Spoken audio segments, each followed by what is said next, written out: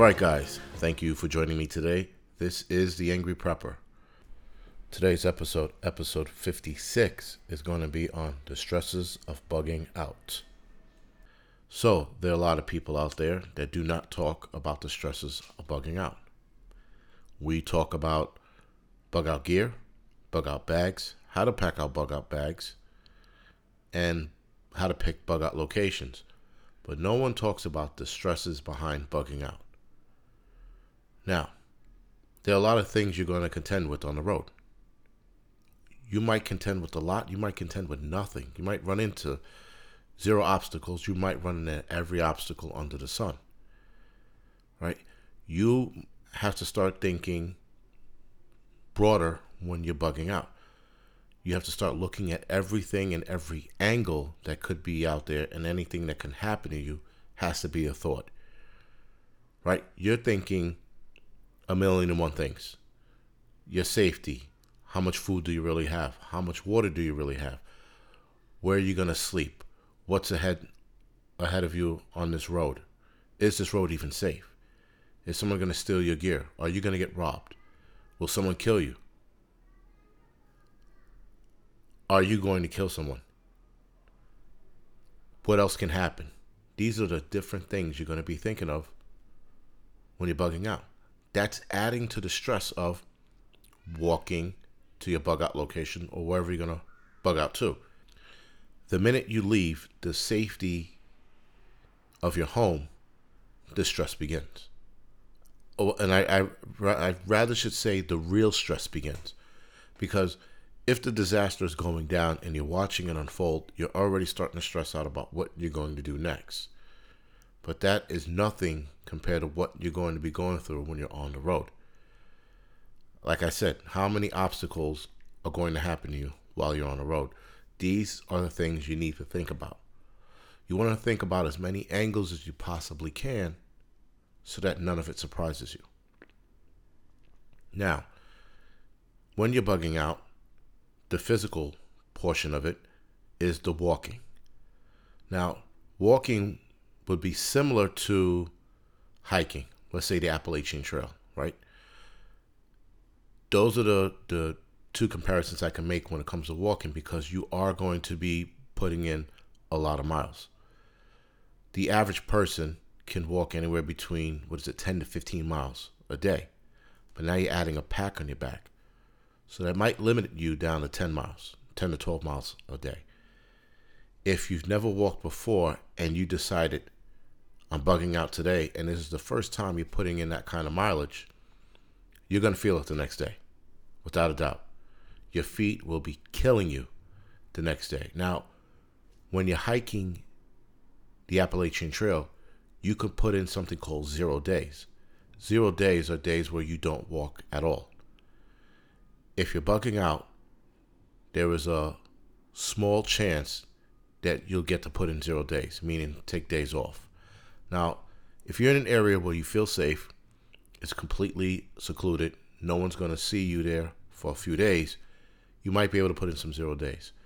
But if whatever you're running from is on your ass, whatever that is, you can't put in 0 days, right? So if your feet are destroyed or killing you, then you're going to have to put some 0 days in. You're going to have to stay put. The worst thing you can do is keep walking and destroy your feet, and now you're not walking at all. Now you're going 5, 6, 7 days with 0 days because your feet are destroyed. So you have to think about that. Wearing comfortable shoes and socks are not the only thing that's going to cut it, right? You could have the most comfortable socks in the world and the most comfortable footwear in the world. That means nothing if you never walk this kind of distance. So I tell people, go out and practice. Walk a mile, walk 2, walk 3 with no pack in your back. Then put a pack on your back, put a light pack, and then work up the weight to what you actually have as a bug out bag weight. This is going to build your muscles and help your feet out and even toughen your feet. Because you are going to be sore the next day, and you're going to be sore in places you didn't even think were muscles. So it is in your better interest to practice. Practice walking long distance. I walk to work now. I variate the weight in my bag, and I walk to and from work, which is almost 4 miles. So in a day, I'm doing about 8 miles.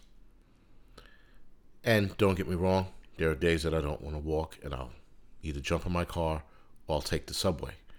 But even when I take the subway, I still have to walk about just shy of a mile to my job. So I'm getting the workout in, and I'm strengthening my legs and my feet. That is probably the most important thing that you can do when you're bugging out. Now, as far as stress goes, if you have any ailments, bugging out is going to be harder. As of right now, if I had to bug out, me, the wife, the kids, we could throw the packs on our back and walk. But if you have any underlying problems like a bad back or knees or hell, even shoulders, hips, ankles, you're going to run into some problems. You're going to be moving a hell of a lot slower. Now, I say shoulders because sometimes you carry a pack on your back. If you have shoulder problems and the bag pulls back on you, it'll add to the pain factor in your shoulders. That shouldn't stop you from walking, but it'll slow you down. All the questions that I asked earlier about whether or not you were going to get robbed or someone stealing from you. Being robbed and having things stolen from you are two different things, right? Being robbed is someone holding you at gunpoint, a knife point, and asking for your shit. And stealing is when your back is turned and your pack is gone. That's the difference. Now, as far as minimizing someone stealing from you, just keep your eyes on your pack. Don't ever turn your back away for too long. And if you're going to walk away from it because you have to do something like, I don't know, climb a fence to check something out, or you're going to fetch water and you don't want to put the bag in your back to fetch the water, you could cover it up or just keep your eyes on it. As far as being robbed, you're going to have a firearm. It's just that simple. You are not going to get from point A to point B and not get robbed. Now, let me backtrack that last statement a little bit.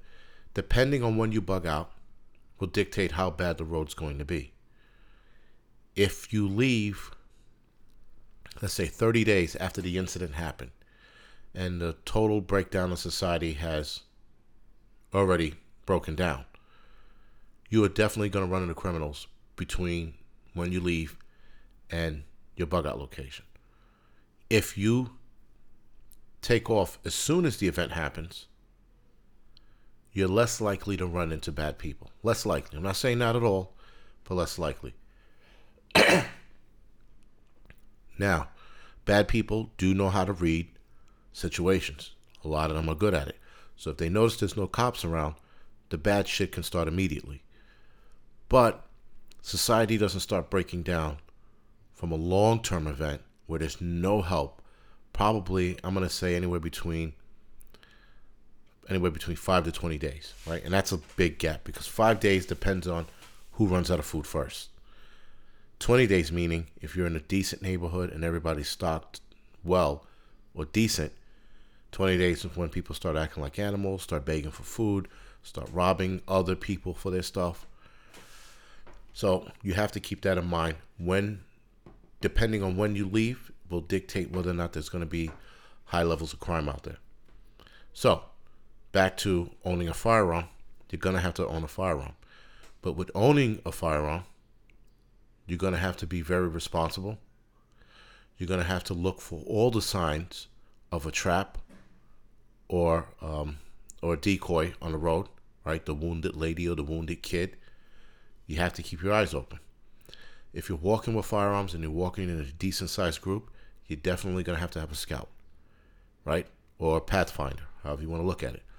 That guy or girl is going to go ahead, and they're not going to walk ahead on the open road so everyone can see them. They're going to walk ahead and they're going to try to keep cover as best they could and see what dangers are ahead. If they run into danger, they either A, stop where they are and wait till the group gets close enough to signal them, or they run back to the group and tell them what's going on up ahead. If you are in a small group, like family small, like husband, wife, kids, that's a different story. You guys are going to have to move a little slower. And if you have kids, you're moving slower anyway. But if you think something's amiss, then you're going to have to walk even slower. Now, I will say, you should listen to your gut. In a situation like that, where you're coming down a road and something doesn't seem right, guess what? It's not. Go with your gut feeling. It could be nothing, or it could be something. And it's better for you to go around or be more suspicious than it is to walk blindly into something and then be taken over. So, again, with the stresses of bugging out, food and water. People say all the time, you should have a cache along your bug out route. There's one problem with having a cache, is that if you get detoured around the original bug out path, what do you do then? Right? You're going to sit there and plant bug out caches all over all over your path to your bug out location? No. You're going to try to stick to your path as long as you can. You should have a backup route, and your backup route should have caches as well. But you shouldn't pepper the entire state of Pennsylvania, for example, to your bug out location with caches, right? I mean, could you do it? Yes, if you have money like that. But try to stick to your original route. Have a cache or two on the way to your bug out location.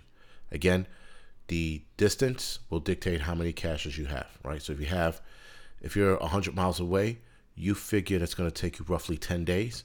You should have probably, I'm going to say 4 to 5 caches of food and water along that path.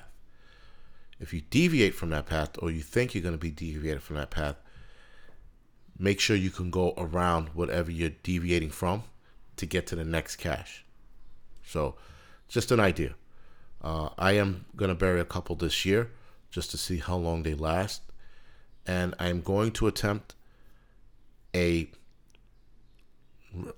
life bug out where I'm walking from the city to Harriman State Park. Now, I know a lot of you are going to say that's not a real bug out because there's no danger involved. You are right. I'm not going to have to run from anybody. I'm not going to have to shoot anything. So, but I'm doing the walking aspect, the physical aspect of bugging out, the real aspect of tomorrow something happens and I got to get from point A to point B and then see how I feel after that.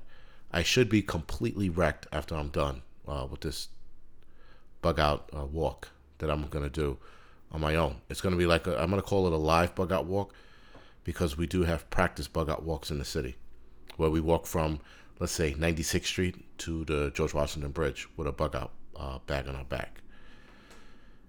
That's the group that I run here in the city, the NYC Preppers Network. So anyway, hopefully this podcast is long enough. Like I said, I'm trying to make them longer because some people said I should. So I'm going to listen. And I'm not stalling for time. I'm just thinking what else I could say. Well, there's not much more I could say about the stresses of bugging out. You get it. You get that it's going to be very stressful. You're going to be stressed from the word go.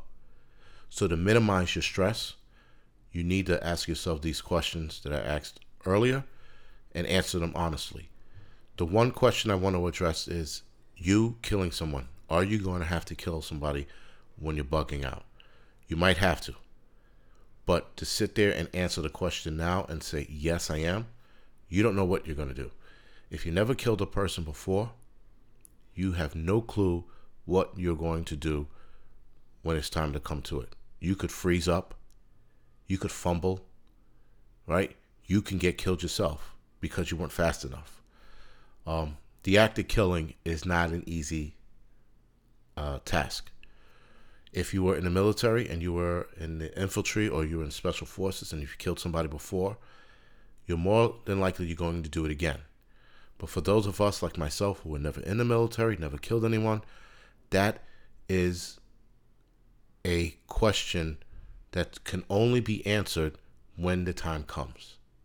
We all like to think that we could sit here today in the comfort of our home while everything is civil and say, hell yeah, I'll kill that person for my wife and kids. Yes, we can all say that. but will you do it when the time comes? So that was my only gripe. I hear people all the time say, I'll do this and that when the time. You don't know. You have no clue. A lot of guys, not a lot, but a few guys who've joined the military, I've heard those stories of guys freezing up when the battle was on. These are the same guys that said they were going to go in there and get some. And when the bullets started flying, they reacted differently. It's just the way the body handles itself sometimes, right? So, again, we've had guys in the fire department who wanted to be glorious firemen, go to their first fire, they flip out. They don't know how to respond. They're like, holy shit, this is real. The same thing with killing somebody. You are not going to know until you get into that situation. All right, guys, so this is The Angry Prepper. Thank you for listening. You could like and subscribe to my YouTube channels, The Angry Prepper Urban and The Angry Prepper Outdoors. You can also follow me on Instagram, Facebook, Tumblr, and Twitter. All right, guys, thank you for listening.